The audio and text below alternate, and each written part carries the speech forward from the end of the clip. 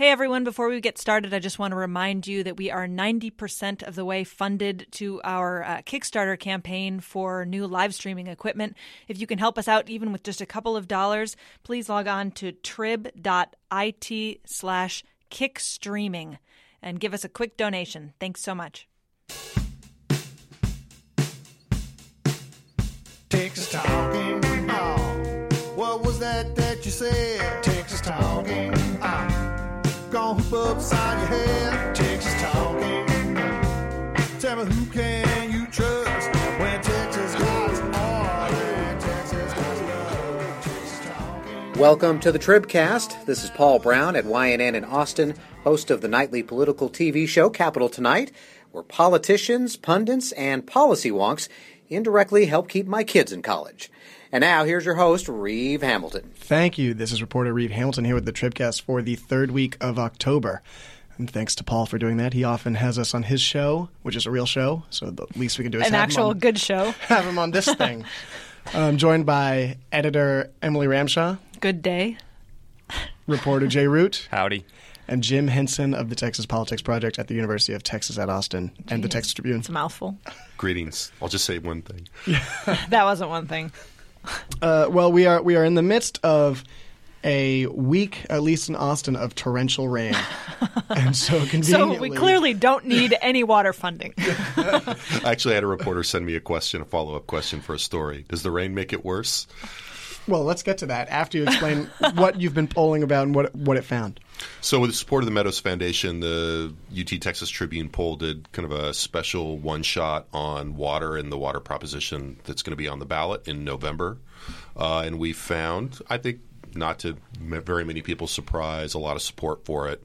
In a vacuum, 52% in favor, 19% opposed, and sort of everyone else either not having any idea what we're talking about or saying they hadn't thought about it. They're just not thirsty. But even if they all came down on the side of opposed, you still have a slight edge for in favor of it, right? 50. Oh, yeah, exactly. A slight edge. And, the tricky thing about this is, as I think everybody that's written about this has said, is why are you pointing at Todd when you say that? Is that you don't really know how many – I was just doing one of those hand gesture things.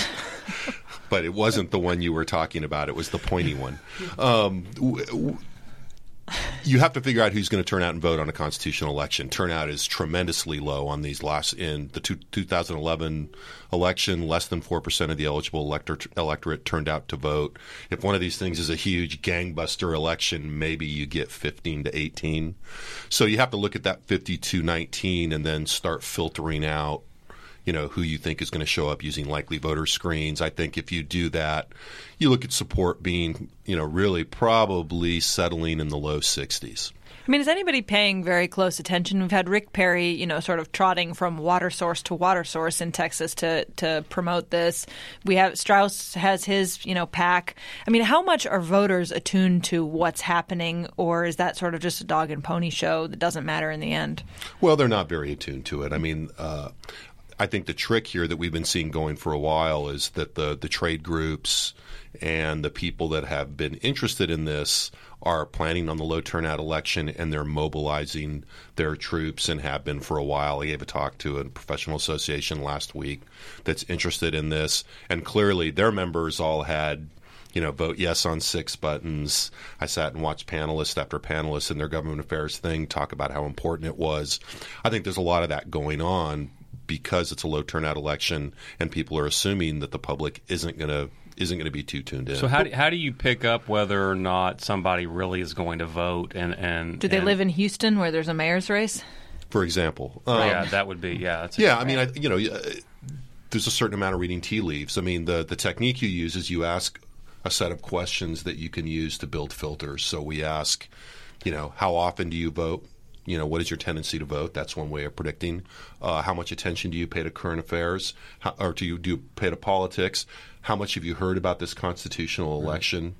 And you can take those. Those give you 3 or 4 responses each, and then you can mix and match those. There's a great table in the piece we wrote in the Tribune, and there's an interactive version of it at the Texas Politics website at UT. So you're predicting easy passage. I'm saying that right now it looks pretty much like something would have to really shift for it to for it to not pass. All the likely voter screens we ran, you couldn't really get it down below 29% in favor. What if Ted Cruz embraced it?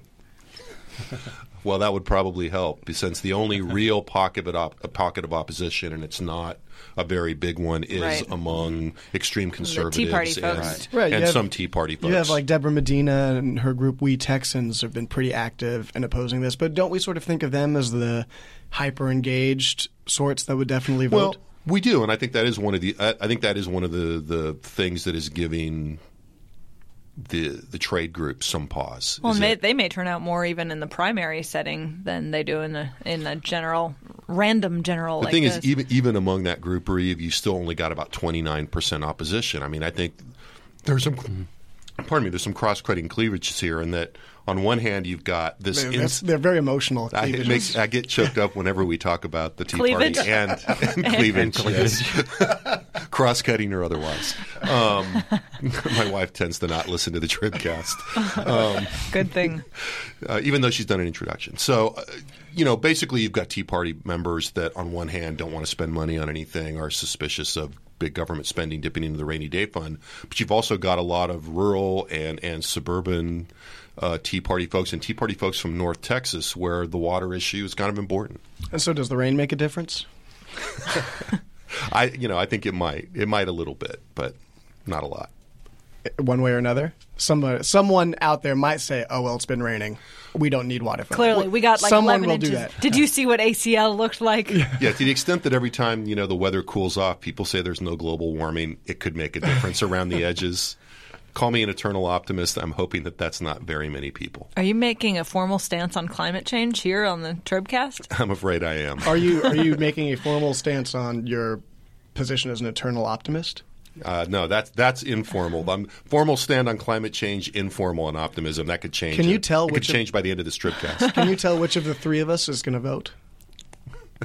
Based on just visual cues? Yeah, I think all three of you are going to vote. Okay. That's not a That- visual. You're really good at this that's job. eternal optimism. I feel bad you left out Todd. I think Todd's going to vote too. Oh, nice. That's great. Did you look at any of the other constitutional amendments? No, we did not. Should we look for that in the future? Only if you've got a big check to write to Jim. Not to me, Yeah. to the Tribune. All right. Well, let's move on. Kickstarter. then. You start a Kickstarter. Yeah, right. Looking forward to the next election, the primary election, the lieutenant governor's race is probably the hot race right now as far as primaries are concerned. Muy caliente. Yeah.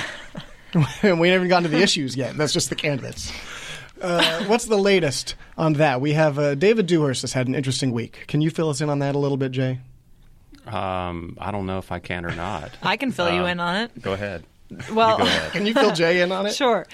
David Dewhurst went to, He this. said David, he wanted to impeach He wants to Obama. I impeach- saw and that. You gave up the chance to I'm fill sorry. us in. I mean, I did see if that's what you're talking about. Yeah, Emily is filling us in. Dewhurst went to Tarrant County for a Tea Party event, and he was quoted saying that he thought that Obama should be impeached over Benghazi and a whole sort of litany of other factors. It's unclear whether any of the other candidates who were also at this forum said the same thing. Did he say a litany of specific other factors or just a litany of other factors? He said he named some specific ones, including healthcare. He recited the litany. Yes, there were three. I not think sure there he were did. three. There were three things that he remembered to say: Benghazi. Benghazi, healthcare. Specifically choosing winners and losers in healthcare. Correct, and that counts as one thing. And I can't remember the third thing. You're in good Truly. company. Hilarious. I really can't remember the third thing. Oops. I don't know if there was really a third thing. There were three things that he said. Okay. Anyway, regardless, Morgan wrote a story about it, and this got quite a lot of attention on our website. I think the only other, Republican in Texas recently who's come out saying something sort of along these lines was Blake Farenthold, who said he didn't think it was a good idea, but he thought that they had the votes in the House to impeach Probably Obama. the only Republican who's come out saying that with a recorder around. Or wearing Be my pajamas, guess. Yeah. footed Yes, pajamas. Only Republican to be photographed in pajamas. Ted Cruz even has sort of been like, impeachment is not the thing we need to be focused on. We need to be focused on defunding Obamacare or shutting down the government, I guess. But, I mean, so Dewhurst is out to the right of Ted Cruz and everyone else Better late than never. running for lieutenant governor on this issue. Does this help him or hurt him? it's hard to know. I mean, he has just really been. It just seems like with Dewhurst that since he lost to Cruz, that he really is grasping at trying to be, that conservative that everybody wants, and he's in a competitive primary now, and that's not where you want to be if you're the incumbent. I also think if you're gonna take a stance that strong, you really got to land it, and he definitely didn't. Right? I mean, I don't know. None of us were actually in the room. We don't know how it was right. received. Chris Hooks of the Texas Observer, former Tribune intern, did a lot of the reporting on this. Before he was escorted out of the event, I think too many people saw him tweeting, and then suddenly he was booted. So we don't know how Same well. Same thing happened to him here at the Tribune. But Dewhurst staff, those folks weren't even necessarily in the room where it happened, and they were pretty quick to confirm it to us. So I think this only plays well, obviously, with the base. I don't think it hurts him. Yeah, really. Even though he got a pants on fire for saying there was a live stream of the Benghazi attack in PolitiFact. I don't know if that hurts him. Yes, PolitiFact. The kiss of death for conservatives. You're killing me. Like on Fox 7, I was watching Fox 7 last night, and they had a camera on him after his comments, and they were Paul Brown is going to be really offended. No, I usually watch YNN, but my roommate had the channel. Blame it on the roommate. Yeah. Right. He chose the channel against. I was, out of commission, but. How he is most evenings after work. And what did it show?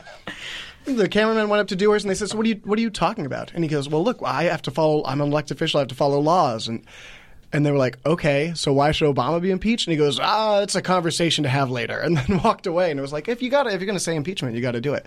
It's sort of like, we have all this sort of iffiness around the impeachment of Wallace Hall because people can't quite nail down exactly the issue. What he did. Yeah, that he's going to be impeached on, or if he is going to get to that point. Right now, they're just investigating it, and they're going to have hearings about it next week. But it just seems like you got good higher ed segue. But I think maybe like Jay Patterson had his sort of nutty thing earlier this week that is going to play well with folks, where it was sort of, he said we need to toss 4 states out of the union, right? But he was like, look, I'm kidding, but it still sort of shows you he's a conservative with a good sense of humor. Not saying like a strongly worded, like we need to impeach the president, and not being able to follow up on that. Well, but see, again, that's what I think is kind of the spectacle that we're looking at. I mean, everybody expects Jerry Patterson to kind of say edgy, sort of nutty stuff, some of which he says he's kidding about, and some of which he's not kidding about. Everybody sort of expects, Dan Patrick to be a bomb thrower. I mean, he's been a bomb thrower the entire time, but with Dewhurst, we've sort of seen this moderate figure governing, and then now, after the Ted Cruz defeat, we see this just lurching to the right as quick as he can. With abortion and everything else. And I think the question would be, for example, on in-state tuition. Now he wants to abolish in-state tuition. Well, that in-state tuition for undocumented. Don't worry, for undocumented immigrants. And it's been on the books since 2001. He's been lieutenant governor since 2003. I mean, this hasn't been something that he's been demanding at the beginning of any session that I've been at, have attended. And Jay's been at many. And yet, now this has become a big issue, and so to me the question would be: Are these credible sort of proposals, far right or staunchly conservative proposals coming from someone who, rightly or wrongly, is seen as more of a moderate? I'd love your opinion on that, Jim. Well, I mean, I would quibble a little bit with the presentation of Dewhurst as a moderate. I mean, I think he was just kind of a mainline conservative who got outflanked on the right and was overtaken by events, but that's a minor thing. I mean, I think you put your finger on something really interesting in the lieutenant governor's race, and frankly, in a Republican primary, and what the Republican primary electorate looks like now. And that is, for all that urban intellectuals don't think it matters, authenticity is a huge factor in the Tea Party primary. And I think that's what you're getting at. It's one thing to just jog to the right and continually try to push the right end of the spectrum in a Republican primary and be more conservative than the other guys, but they have to believe it. And I think that's the problem that Dewhurst has. Dewhurst has an authenticity problem. And I think that that is a problem that Patterson and Staples don't have in that race. And I think that it's something Hell, that, I don't even think Patrick's got that problem. But Patrick Well, had that. except that Patrick had that endorsement of, or sort of going after Cruz and backing Dewhurst, and now is trying to walk back. I believe Patrick is a little more vulnerable on that. I mean, I think there's all this fire breathing that goes on, but you've also got a guy that changed his name, has been part of the talk radio kind of shock jock complex, and is now talking about family values and all this kind of business. And I think the other campaigns are pushing that. I mean, I'm not being a campaigner here. I mean, I think you're already seeing the other campaigns push on that. And it's a very interesting dynamic. There are campaigns that will only refer to him by his original last name. Right, exactly. I don't know what it is. I accept him as Dan Patrick. It's not my problem. I mean, he did legally change his name. Right. Mm-hmm. So I think that's really one of the interesting dynamics there is that the Tea Party people, they're purists. They're demanding authenticity and the real thing, and that's Dewhurst's problem, I think. But this seems to push them to areas where even Abbott won't go, right? I mean, what did you think of his take on in-state tuition this week? Go ahead, Jim. I'll tell mine after you tell yours. Why don't we have one of you leave the room, sort of like the newlywed Well, game? I mean, this is going to sound horribly. I mean, the Tribune just posted a piece we wrote that I think immigration is a real. That does sound horrible. I know. Imagine how I feel. Yeah. Abbott is in a difficult position on immigration. I think he has spent some of the campaign already looking forward to the general election. And I think all the talk about immigration and much more restrictive and in some ways, I think it's incendiary talk in the lieutenant governor's race actually bled over and put Abbott in a hard spot where he had to sort of take a position and then kind of took a fuzzy position on that based on the comment that his campaign submitted to Jay late the night that this all came up last week. And it basically exposes a difficulty, I think, for the Abbott campaign. You wrote about it, Jay. What did you think? I thought what was interesting about it was that all day long, and I found out after the fact that I wasn't the only reporter who was doing this, but all day long we were trying to get an answer from the Abbott campaign about where he stood on in-state tuition. I mean, it seems on one level it's pretty... it's a pretty easy question in the sense that but a political landmine on the books, though. It is the law is on the books, and so it's not like you have. It's not a hypothetical. And not only is it not a hypothetical, but it was a huge issue in the 2012 presidential race. And if you talk to the Perry people, and they'll say, "Look, we were dead when Oops came along, and the reason we were dead by the time Oops came along is that the in-state tuition." Landmine blew up on us. And I can remember talking to some of the people, some Republicans who were close to both Perry and Abbott, who were marveling in a bad way at how Perry did not have an answer to that beforehand. Like, how could you go into a debate like that and not have a better answer? Well, by the same token, how could Greg Abbott, how could his campaign, you have to wonder in a way, how could they not have a position ready for public dissemination? Sooner or later that's going to come up. Plus, it had been raging for several days in the lieutenant governor's race, and yet we call and it's like, I mean, it was radio silence. It was nothing. Nobody got anything, any calls back, nothing. And I'm told from other reporters that the same thing happened.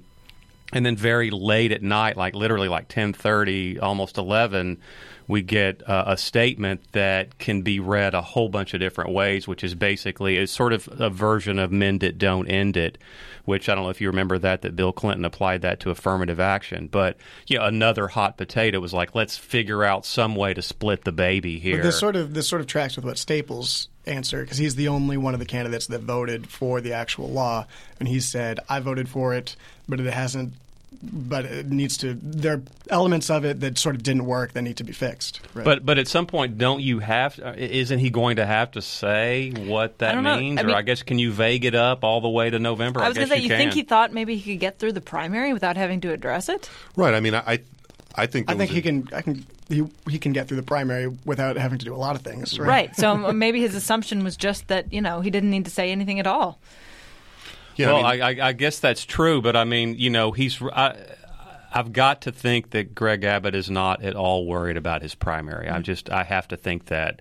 And I know that Tom Pauken, former Republican Party chairman, wants to be competitive. He's obviously struggling to raise money, and he's certainly been an energetic an active opponent of Greg Abbott, but whether he's at 0 or 1% in the polls, and so you have to think that Greg Abbott is thinking right now that his opponent is Wendy Davis, and so if that's the case, does this answer make sense? And that's what I mean about getting through the primary, though. He doesn't really have to take any kind of hard line on this because he's going to have a more sort of middle of the road response by the time that he gets through the primary. Well, yeah. So the problem is, does he get kind of pushed into this? I mean, look, only if you ask people about in-state tuition, GOP primary voters only approve of in-state tuition for within the rubric of this program, more or less, at a rate of about 20%.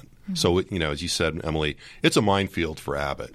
I mean, what he would really, their ideal strategy would be for, the lieutenant governor candidates to basically just hush, stop. Right. Yes. Yeah. Please keep quiet. Doesn't it seem like this is exactly the kind of position you'd expect him to take in a general election? And it seems like you can make it make sense. Staples has sort of made it make sense. But you have to realize, though, that it's a complete repudiation of what Texas was not so long ago. I remember when George W. Bush said family values don't stop at the border, and when Rick Perry was very proud of the in-state tuition law, and of course during the presidential race they were like, God, geez, I wish we hadn't done this. It was right before 9/11. It was in the session that ended right before the 9/11 attacks, after which this became increasingly unpopular, then the economic downturns, and then it became a huge liability. It didn't become increasingly unpopular after 9/11, did it? They revamped the law in 2005. What I mean is without with virtually no opposition. But how can you take a strong stance on this right now against and be trying to do all this dramatic sort of outreach into the Hispanic community? Well, see, and that's what's so interesting about it is the day before on Wednesday. Hadn't he been in the Valley? No, he was in Houston and appeared with the Republican National Committee, and Aaron Pena was there, and he's the chairman of this new outreach group, and so at the very moment that they're rolling out their big effort to appeal to Latinos, it's like, okay, here's a huge divisive issue for you. But there's nothing very there's nothing very surprising about this, right? Right. I'm not convinced that it's not necessarily. I mean, like, you don't have to. Did he have to come out and say, I'm against this for it to be a strong stand? He basically said it's a good idea and we need to tweak some things, which is maybe a bit wishy-washy, but maybe that's, what he thinks the answer is. It is a stand. It's a totally substantive position on the issue. Well, it could be, yeah. I mean, if it put a little bit of meat on the bones and say, look, this needs to be changed, and you're right that once you get past the primary, which again you're not worried about, then you can say, yeah, I think this is a good thing. He said it's noble. Yeah. Well, he said it's noble. Really so if you're worried, I guess if you're worried about a primary and you're calling a program noble that a lot of people don't think is noble at all. Right. It's just one step away from saying that you're heartless if you don't believe in it. Yeah. Well, I still think that underestimates what's going on inside the Republican Party right now, which is that there is a real difference between the folks that are designing the outreach strategy, the folks at the press conference, Aaron Pena, the people that are thinking about the long term of Latino outreach, and what's going on in the Republican base. I mean, it is, completely. I mean, you ask about the nuance in the Abbott answer. None of that nuance is present in public opinion in the Republican Party right now. Republican primary voters are restrictive on immigration. They are against in-state tuition by 75-80%. They oppose comprehensive immigration reform because of the path to citizenship. It's like clockwork. And I got several tweets where people were saying, no amnesty, that they look at this as amnesty. In-state tuition is amnesty. And it matters. And that's the other piece of this that I think we've left out. That is, if you go and you ask people in our polling, what is the most important problem facing the state? Overwhelmingly among Republicans and among Republican primary voters, and especially among Tea Party voters, it's immigration and border security. And so that's why, look, is it going to lose Abbott the primary? No. But if you're looking at a race that may be a little more competitive than you thought, this is more bad news.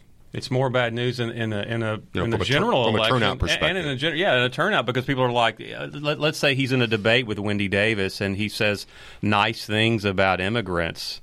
That could hurt him. Then he sort of does. Is that sort of him doing to Bill White comes in and basically says, don't worry about me. I'm just a Republican as the Republican. So then everyone just votes for the Republicans, right? Right. Is that him coming in and be like, oh, well, then forget it. If it's just two liberals up there. Right. And Democrats, and more importantly, Democrats don't show up. Right. But then you could also let's say that then you have Deb Medina. Let's say that she flips and runs as an independent. Then all of a sudden, she's an independent gubernatorial candidate. Then it's like, oh well, she's against in-state tuition. Right. So let's just vote for her. And that's why. I mean, look, I agree with you, Reeve. I mean, I think the Abbott position, like the Staples position, it's a perfectly coherent, reasonable position from a policy perspective. And from a rational perspective of asking somebody, well, what do you think about it? Well, I think it's okay, but it could be a little better. Yeah, right? But I'm sure there are perfectly rational solutions to the government shutdown, and look how that's going. Well, you were talking about having meat on the bones of some of these. I mean, he hasn't exactly laid out any policy proposals yet. Well, see, that's the thing. The impression that I get that one of the problems that people cite on there is that there's a little checkoff box when you get in-state tuition as an undocumented immigrant that says you're going to apply for permanent residency. Of course, you don't qualify. I mean, so it goes nowhere. They throw them out or whatever. Although I guess with the executive action that Obama took. Gives these people more time and allows them to work for a certain amount of time, but I don't believe that they're applying for what it is they say they're applying for. The question is, how do you fix that? I mean, how do you fix that as a state? It's one of those things that apparently it's not followed up on. But if you did follow up on, what would you accomplish? Just take the box off the form, and then no one's promising anything they can't follow through with. I think from a political perspective, it's instructive to think about how Rick Perry addressed this. I mean, you talked about how he got in trouble for it in the presidential campaign, but immigration, I mean, this sense of, we were talking about the timeline of when people started thinking more restrictively about immigration, particularly in the Republican Party. It was impacted by the rise of the Tea Party. Rick Perry very effectively rode that wave, and the way he rode that wave was by finding an issue that cut across all these things and that honestly kind of barely made sense, and that was sanctuary cities. Yeah. Right. Can we, before we get into the sanctuary city rabbit hole, can we cut over to the Democrats and do a couple of minutes on the entrance of Kinky Friedman onto the Democratic ticket, or trying to get onto the Democratic ticket? Talk about a lack of authenticity. I mean, seriously, there could not be any candidate more opportunistic than Kinky Friedman. This is because Kinky Friedman previously ran as an independent. He ran as an independent. He endorsed Perry in the presidential race. Now, this is interesting. His campaign denies this. What? Oddly. I have a recollection of us writing a story about it with his quote. I did write that story. And oh, you did? Well, he wrote a column in the Daily Beast saying Perry for president, essentially, which is pretty unambiguous. I guess he's a humorist. He could say he was joking, but I don't think that's going to fly. No, I mean, he wrote at length about how, the Texas's economic situation, was largely credited to having someone strong at the helm. He totally endorsed Rick Perry.